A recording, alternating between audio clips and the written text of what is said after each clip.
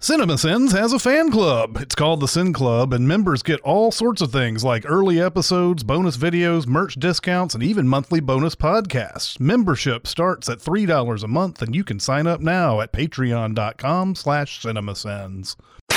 There may or may not be drunken cannibals out in the middle of the Oklahoma Prairie. That's like a whole other side story. That's for the sequel, right? EK Boys 2. Welcome to Sincast, presented by CinemaSins.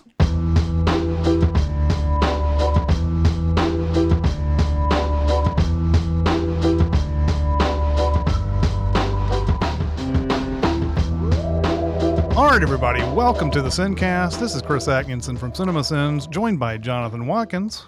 Hello, hello. And today we have a very special guest. It is director and co-writer of a movie called EK Boys, Eric McEver. Eric, welcome. Hi. Konnichiwa. It's an honor to be here. Oh, well, yeah, we love talking to filmmakers, and you're probably one of our first who has a movie at a festival, but maybe you don't have distribution yet, right? All kinds of things are in works at the moment. So I feel like if you ask me, I'm 90% sure that if you were to ask me that question in a few days or a few weeks, I would have a very detailed answer. But at the moment, the answer is TBA.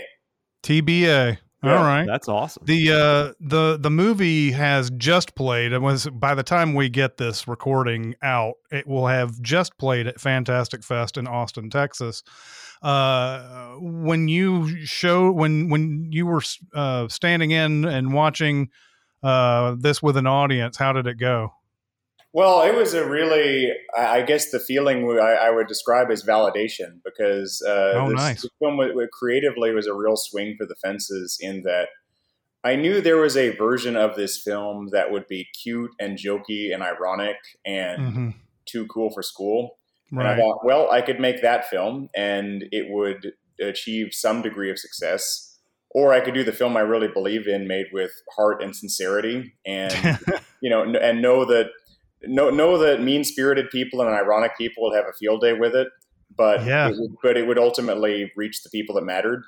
So I cast the die and swung for the fences, and it was a risk. But I think the sense I got last night, the really palpable sense, was everyone was just really engaged and just 100% got what I was going for with the sincerity, with the. And I don't want to overstate this because there's a lot of humor in the film.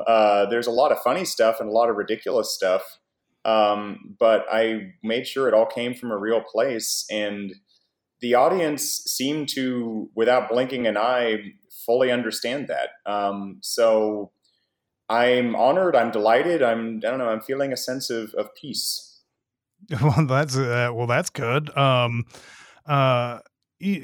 Yeah, I that is an interesting thing. This isn't a wink type of thing, even though you have a lot of references to, especially, I guess, Jonathan and I and Tatum's childhoods and everything. I imagine you're probably around our age. I don't know. I'm 44, so I'm 35.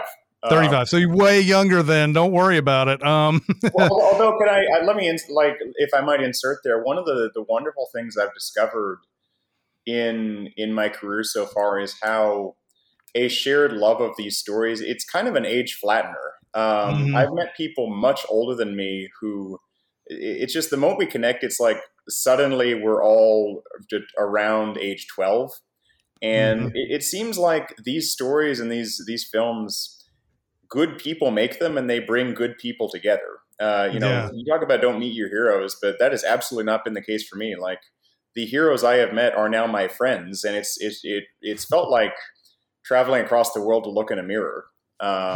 So I don't know. That's one of the bigger and more meaningful rewards of this whole journey. Yeah, that's awesome. So, I mean, it's probably a pretty obvious question, but because people don't exactly know what this movie's about yet during this podcast at this point in time, what was your inspiration for this movie? Well, my own life, honestly. So this is my first So technically, it's my fifth feature film, but the first one was in high school, and the other three were self-financed in Japan. So those were, I'm proud of them. They're practice movies, but made with a lot of passion, and I stand by them. But this is the first one that it's meant to reach a wide audience. It's meant to make money. It's meant to, it is a real movie, and it's important to me that it be something. There's so many movies made. It had to be something that really mattered. And I got the same advice in different words from different sources. And I think maybe the best way that it was articulated was the Duplass brothers, who said, make a film that you are uniquely qualified to make. I thought about that a lot, and I thought, well, what do I really believe? What do I really care about? And how could I combine those things? And, the answer kind of became obvious once I started going there. It's like, well, I grew up fascinated with these stories from Japan. They led me to Japan and, my dearest friends in life. The goal of this film is to make the kind of film that when people have just had a really awful day, they will turn to it for a pick-me-up, and then, it's like, oh, I've watched DK Boys, I feel better. And my thinking was, well, the only way I can earn an audience's trust to watch my film in a vulnerable moment, if that's really my goal, I need to make myself vulnerable to the audience. And I thought, well, let me just be as honest with my own personal story as possible, because they say specificity is universal. Yeah. And so I really bored down on that, and then surrounded myself with more talented, more experienced people to elevate that. And this is a loaded question, but it seems apt because there's so many different. It looks like there's so many different things that you were inspired by that you put into this movie. So like anime, comic books, TV shows, movies, cartoons. Could you name off some of those that were really big for you and that sort of went into this movie? Sure. I will give my answer, but I think one of the goals of the film is to make something that would be a sort of a mirror for people who, the touchstones that we all have might be a little bit different, but I wanted to make a movie that would speak to the different, range of stories out there. So for me, so when I was really like in kindergarten, I'm one of those kids who had a dinosaur phase and never grew out of it to this day.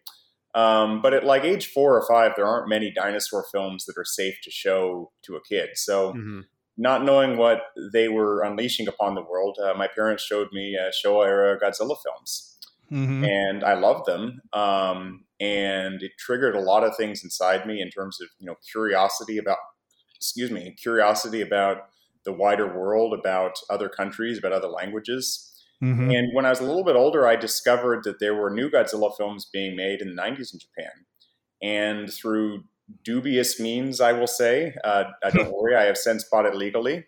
But through dubious means, I tracked down 1994's Godzilla vs. Space Godzilla, and this was nice. around age 10, and it was a transformational moment because it was new and it was exciting and it was a whole other world, and that kind of opened the floodgates. I would say in terms of filmmaking, in terms of something that I've come back to since. The Heisei Gamera trilogy by Kaneko Shusuke. Yeah, that was really revelatory for me. And Kaneko, he's actually one of the producers in the opening of DK Boys. So you talk about meeting your heroes. That is an honor, to put it mildly. As well as special effects for the trilogy, Higuchi Shinji. He's the narrator in the Cursed Anime. And so talking about Higuchi-san, that brings us to, of course, Evangelion, which I discovered that, it's interesting because the lead character in that's 14 and I discovered it around age 15. And couldn't have been a more perfect time to experience that, because it really showed me, wow, here's a really authentic like real raw story about what it means to grow up, mixed with all of these just really compelling, genre elements and mythological elements and religious elements. And it's probably no accident that I saw that at age 15, and then I made my own film where it's a coming of age story mixed with apocalyptic imagery and so those were the big ones. But there's so many. It's such a rich library, and part of the joy of it is that I keep discovering them. I mean, I hesitate to even call this anime, but just a few years ago, the Tale of Princess Kaguya. I mean, I think that's just showing the new frontier in what cinema can be. So there's the influences that I had growing up, but you keep getting influenced and you keep growing. So it's all fed in. Yeah. Yeah. Talk a little bit about your cast here, because, especially the three, principals here. And then of course, surprise Billy Zane is in this movie. But you have, and I'm sorry if I mess up names, but you have Quinn Lord, you have Ronak Gandhi, and you have Christina Higa, that round out the three that get involved in this.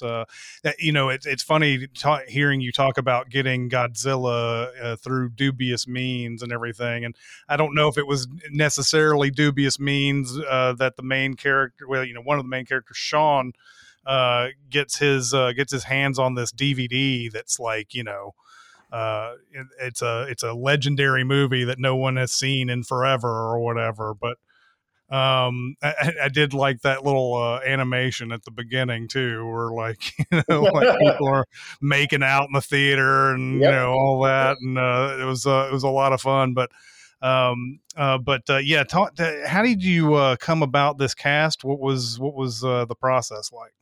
Yeah, well, all of them are wonderful. And by the way, you got the pronunciation almost completely correct. Ronak will be pissed at me if I don't correct it. It's Ronak as in knuckle.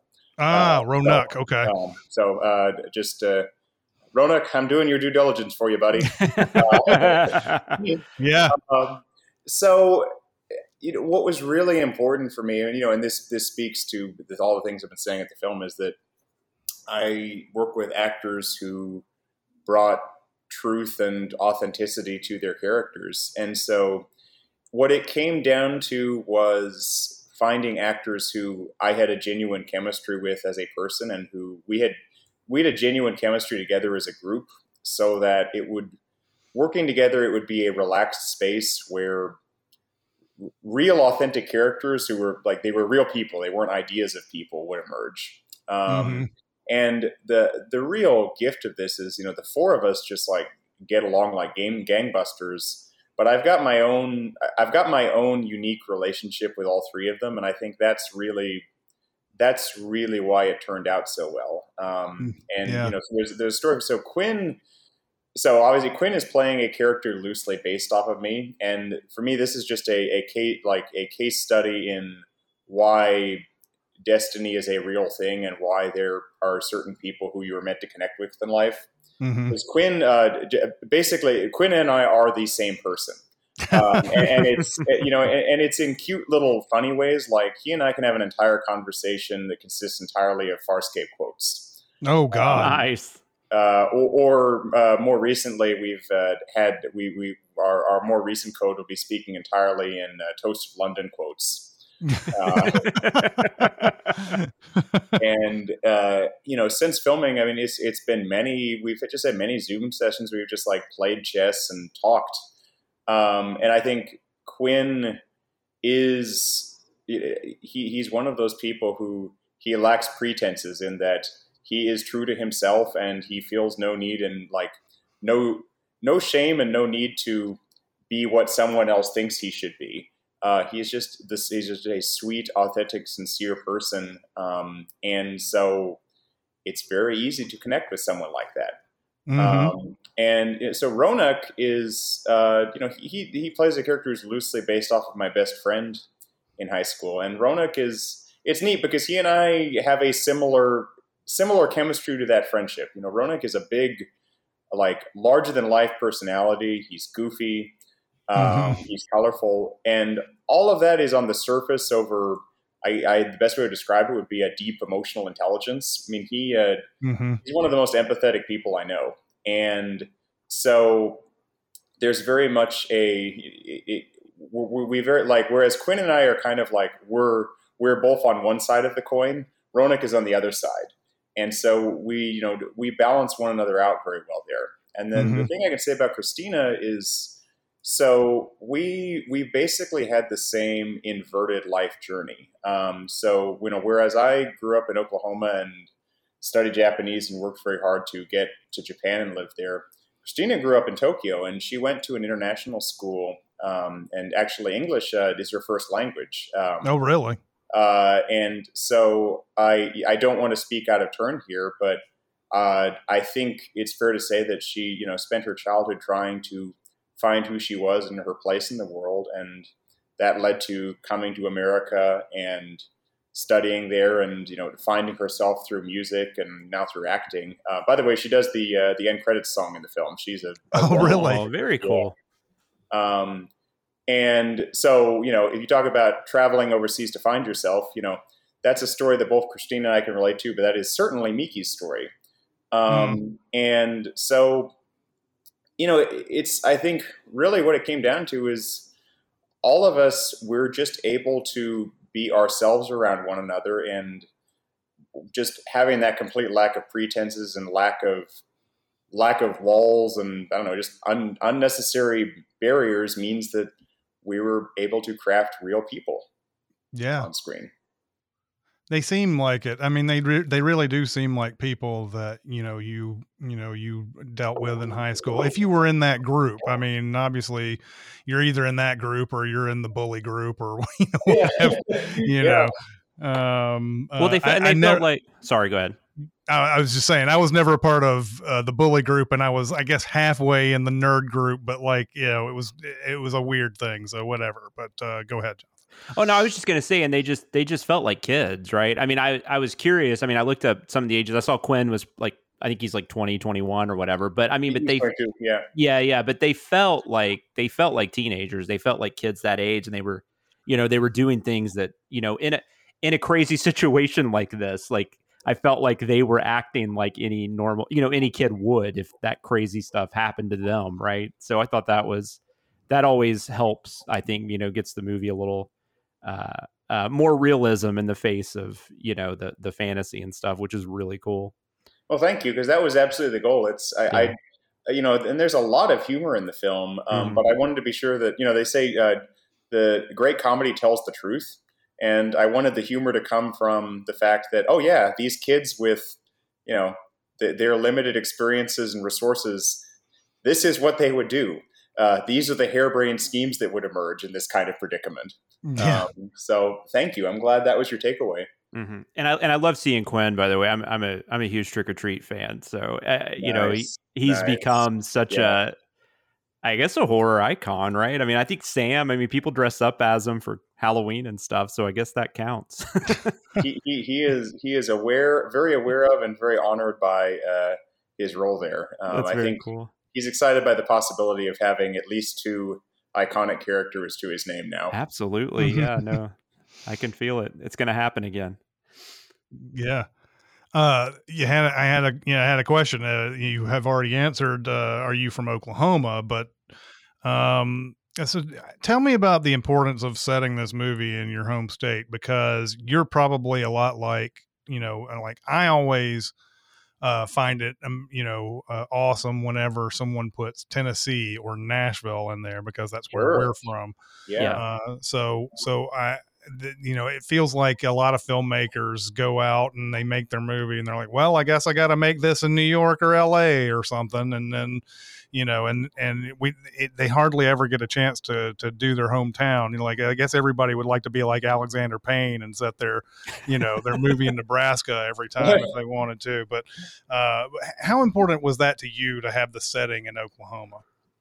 Well, it was very important. It was a mixture of inspiration and necessity. And I think the happy thing is that they kind of ultimately they dovetailed. The inspiration side of it was, as a child, I was bored out of my skull, and that was part of like what led to the interest in Japan and the wider world out there. And I got to Japan, and now I've lived there for many years, and Japan is just as wonderful as I thought it was. But it is also just a place, and people there are just as human as anywhere here.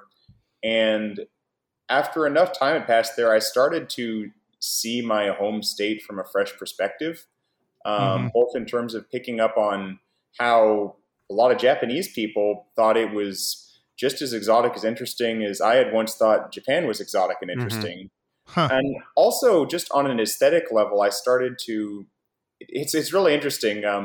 I started to pick up on things that just bounced off me as a kid, because it was normal. I didn't think about them, but like little things like how beautiful the winter sky over the prairie was, or, how striking and unique, like the wind was, the wind is always blowing, and sometimes it's so strong that it makes tornadoes. And it occurred to me like, this is a unique place, and I haven't seen it authentically captured on film. And I have an opportunity to tell a story that is a fusion of my two homes and is really unique. And that mixed with the practical reality of, no one's going to let you make a film until you've made a film. So in order to get out of the catch-22, you have to go to a place where you have friends and resources and goodwill, and had a lot of goodwill from childhood.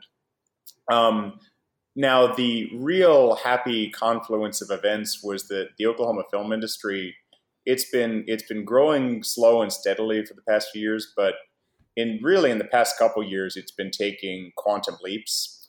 And so it was the right time to make a ambitious, unique film in Oklahoma, because the resources in the state were aligning with what I wanted to do. And so, I don't know, what do they say? Luck is where preparation meets opportunity. Or maybe to quote my father, you make your own luck.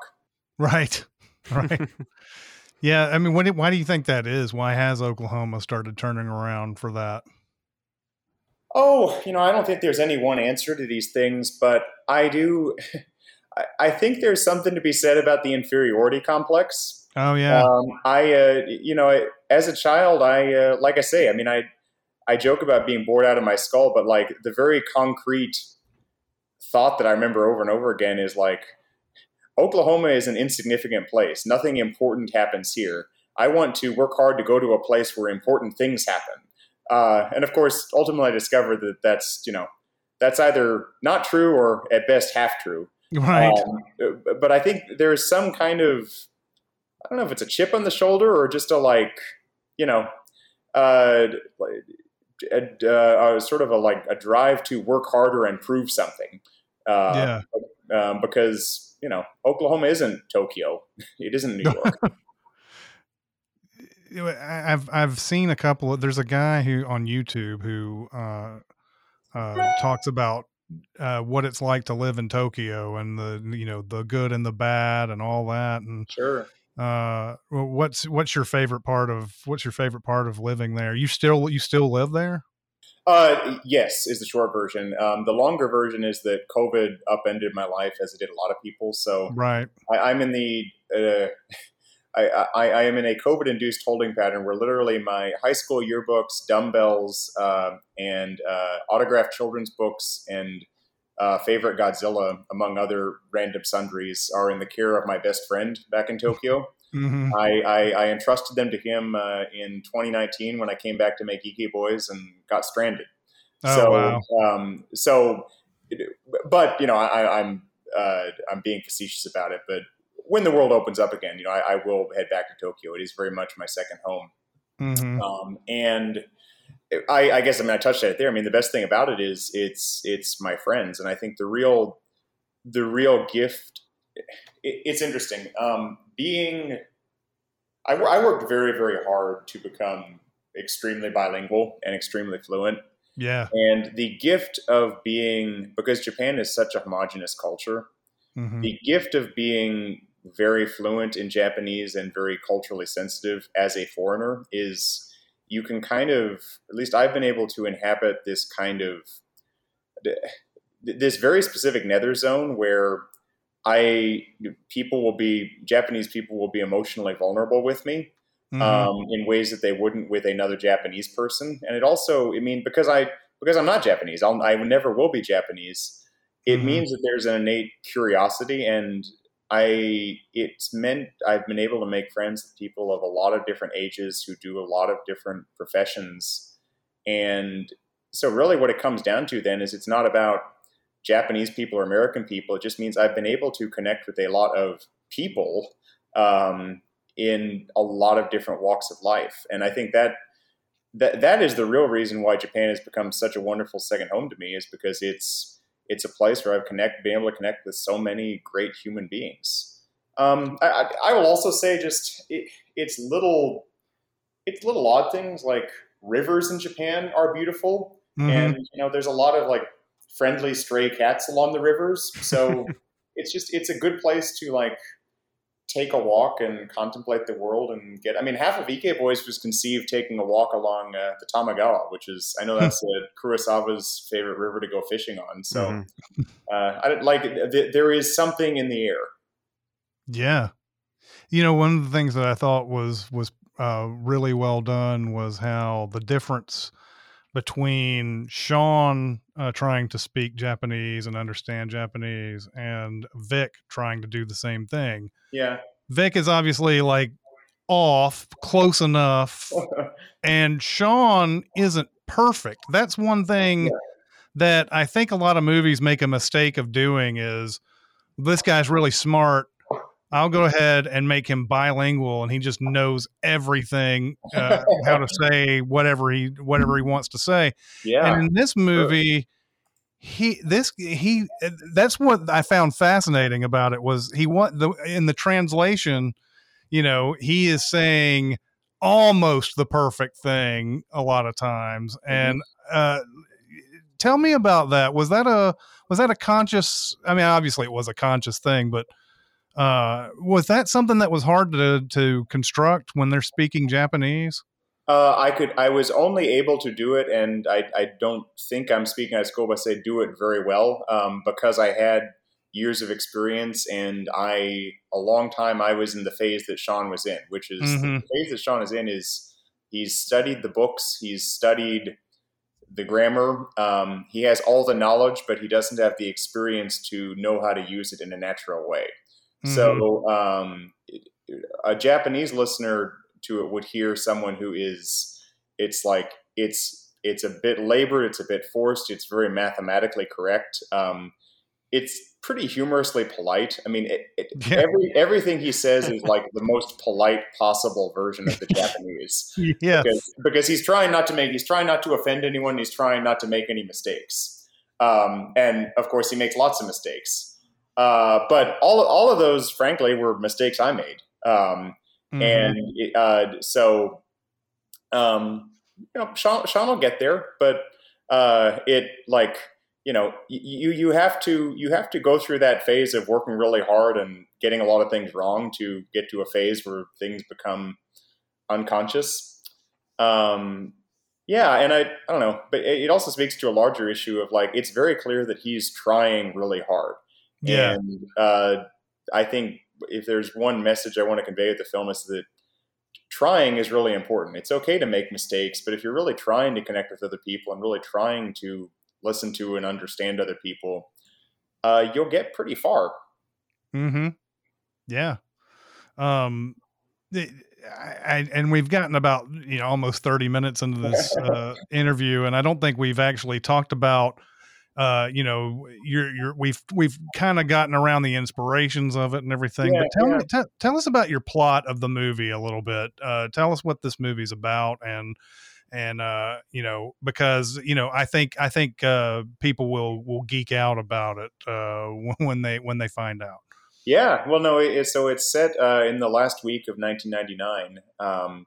Yes. It's about a couple of best friends in Oklahoma who, they hate Oklahoma. They hate being teenagers, and their escape from the world is all things Japanese and their friendship with one another. Mm-hmm. And in the holidays of 1999, there is a Japanese girl exchange student coming. And for Sean and Vic, these two friends, the arrival of Miki is like winning the lottery. It's like it's a girl and a Japanese girl. Right. And in their effort to impress her, they track down this mythical, long-lost masterpiece of Japanese animation that is entitled Go! ! Great decisive battle at the end of the century with rainbows. And this film is purportedly a prophecy of the year 1999 and the heroes who will rise up to save the world from destruction. And they all watch this film, and the film curses them, and they slowly but surely transform into the heroes that will save the world. But of course, in order to do that, they have to reckon with themselves and reckon with who they are and what it actually means to be a hero. And actually, there's a lot of other twists and turns there. But that's the primer. Because I haven't even touched on the fact that the reason Miki is in Oklahoma is because she is fascinated by Native American culture. She is there in search of a deeper understanding of who she is. And all of these things come together in a big, raucous finale that may or may not have actual giant monsters battling. I was curious about that too. You brought it up, the Native American influence, which by the way, the scene where she tells why she came to Oklahoma in that school was funny on a lot of levels. I mean, obviously the misinterpretation of what kind of Indian Vic was, but also that teacher. I went to a religious-based private school. That I had that teacher so many times. The awkward, don't really know how to it was a beautiful scene. But I was curious about the Native American influence. I mean, obviously that's a thing in Oklahoma. That's but did that? I don't know. Is that a fascination you have found in Japan? Is that where that came from, or was it just something that it made sense in the story? Well, so it comes from a couple of different places. So one is growing up, Oklahoma, it's formerly Indian country, and it's built off of years of cruelty towards Native Americans. And I remember growing up and knowing all of the Native culture that was in the state. And yet I would go to Blockbuster and see Disney films and like films about King Arthur. And I wondered, like, well, wait a minute, like, why am I not seeing the native King Arthur here? Like, why are these the stories that are being told? And it just kind of, on some level, it bothered me that it was all around me. And yet in the day-to-day experience I had, that it was so invisible. And that it was almost like it was something that I was being taught didn't matter and I shouldn't care about. And that really bothered me. And fortunately, we're in a better world now where I think that's changing, although we still got a ways to go. So that was part of it. And the other is, so Miki, there's a lot of autobiographical elements in this film. There was no Miki who came to my high school when I was growing up, but Miki's inspired by several of my good Japanese female friends. And the thing about Japan is it's such a homogenous culture that people will tend to get into very specific things and define themselves by their very, very specific passions. I've got one very good friend who there's a whole lot of her and Miki who her passion in life is traveling the world to photograph ghost towns. So she released a book of photographs of Chernobyl. She actually visited me in Oklahoma, and I never would have even had these places on my radar, but she helped me track down these amazing frontier era ghost towns in Oklahoma. Wow. And, it's just so this Japanese woman my age obsessed with ghost towns around the world. And so it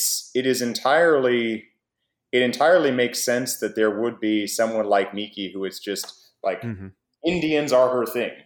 Now it's Yeah. more of a like an idea of Indians rather than the actual reality. And it's like the kind of like skewed information that she would get over in Japan. And so I guess one of the other things I wanted to explore is the fact that like it would be a romanticized and incomplete and inaccurate idea, but it's still something that drives her to find the truth. And again, this speaks to the larger issue of like a lot of the things she thinks proved out to be kind of romanticized or inaccurate or untrue, but she is trying to learn and she's trying to find out. And I guess I really do believe that trying to listen and trying to understand and trying to grow and learn about other perspectives in the world, it makes the world better. And so she doesn't get it all right, but she learns a lot of things and she grows a lot.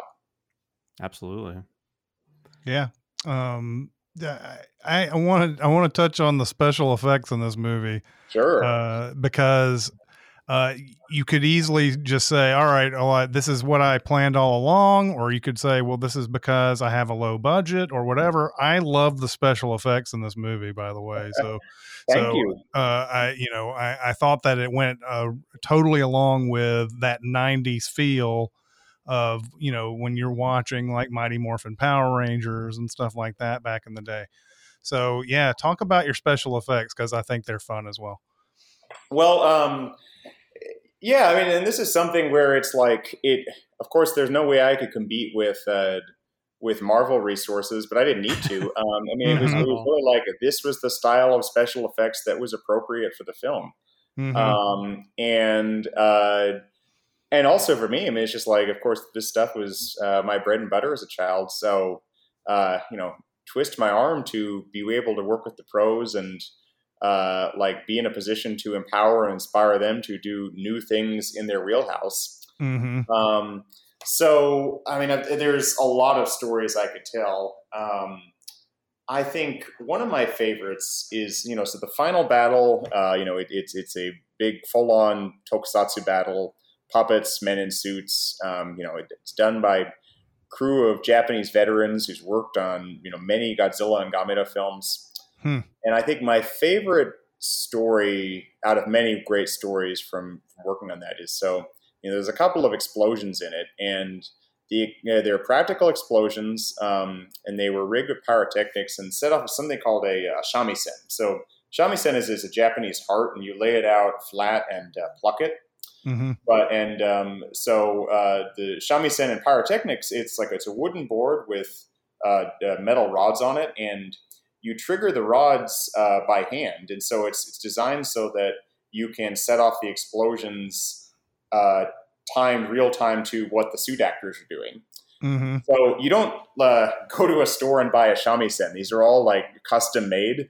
And the one we had on Ike Boys was operated by a man named Iwata-san, and he had inherited it from his mentor, who had in turn inherited it from the man who built it. And we did the math and just sort of traced the lineage of the shamisen, and we're virtually certain that it was built for and used on the very first Godzilla film in 1954. Oh, wow. And so that for me is and the explosions, they go by in the blink of an eye, but the fact that those are not those are literally Godzilla explosions. It's they're not an homage, they're not a love letter, they're not done in the style of, or they're literally, it's there in the DNA.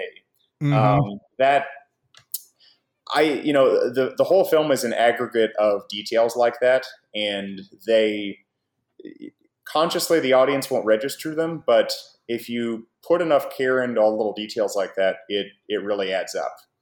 And I could say all kinds of things. I mean, so the kaiju, the fur on that's the same fur that was used for the Chewbacca suits. So it's there's so much, so many little things that, layered on top of one another, they contribute to the whole.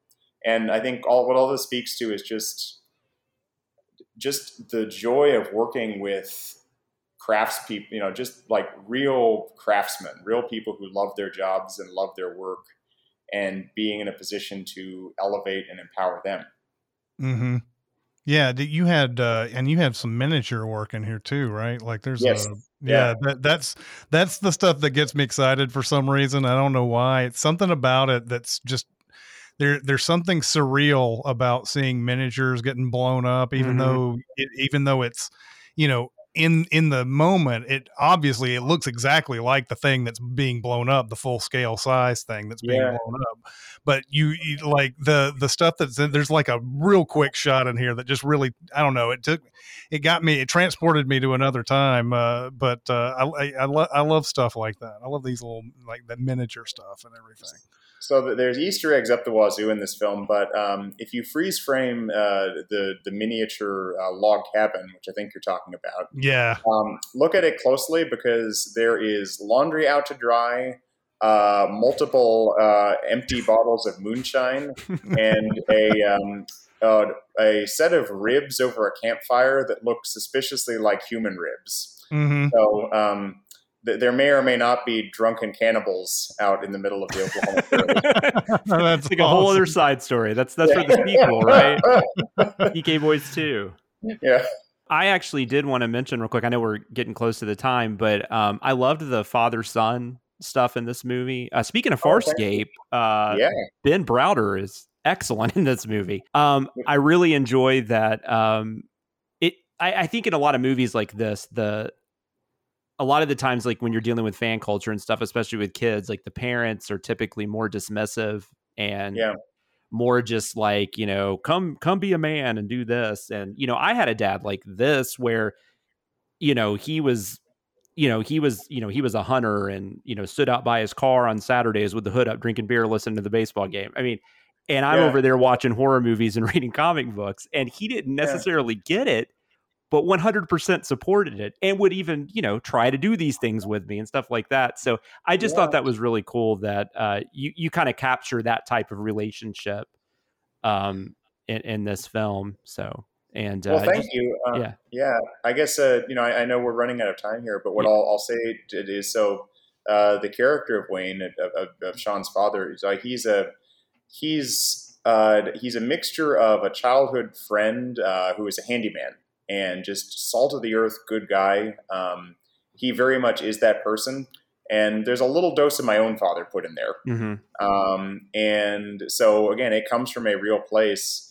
And man, Ben Browder, he, like they say, don't meet your heroes, but Ben is just the best. He of course he's a wonderful actor and a professional, but like that man,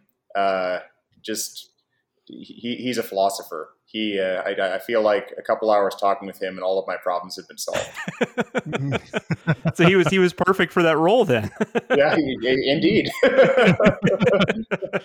Unfortunately we're going to have to wrap it up. I had a couple more I wanted to ask about this, because I really love talking about movies like this and the process involved and how they're made and everything. But the movie has just played at Fantastic Fest in Austin, Texas, and hopefully we'll have some distribution news in the next few days or so. So, Eric, thank you for sharing your time today. The movie is EK Boys, and that's going to do it for this interview. It's Chris Atkinson and Jonathan Watkins. We'll see you next time.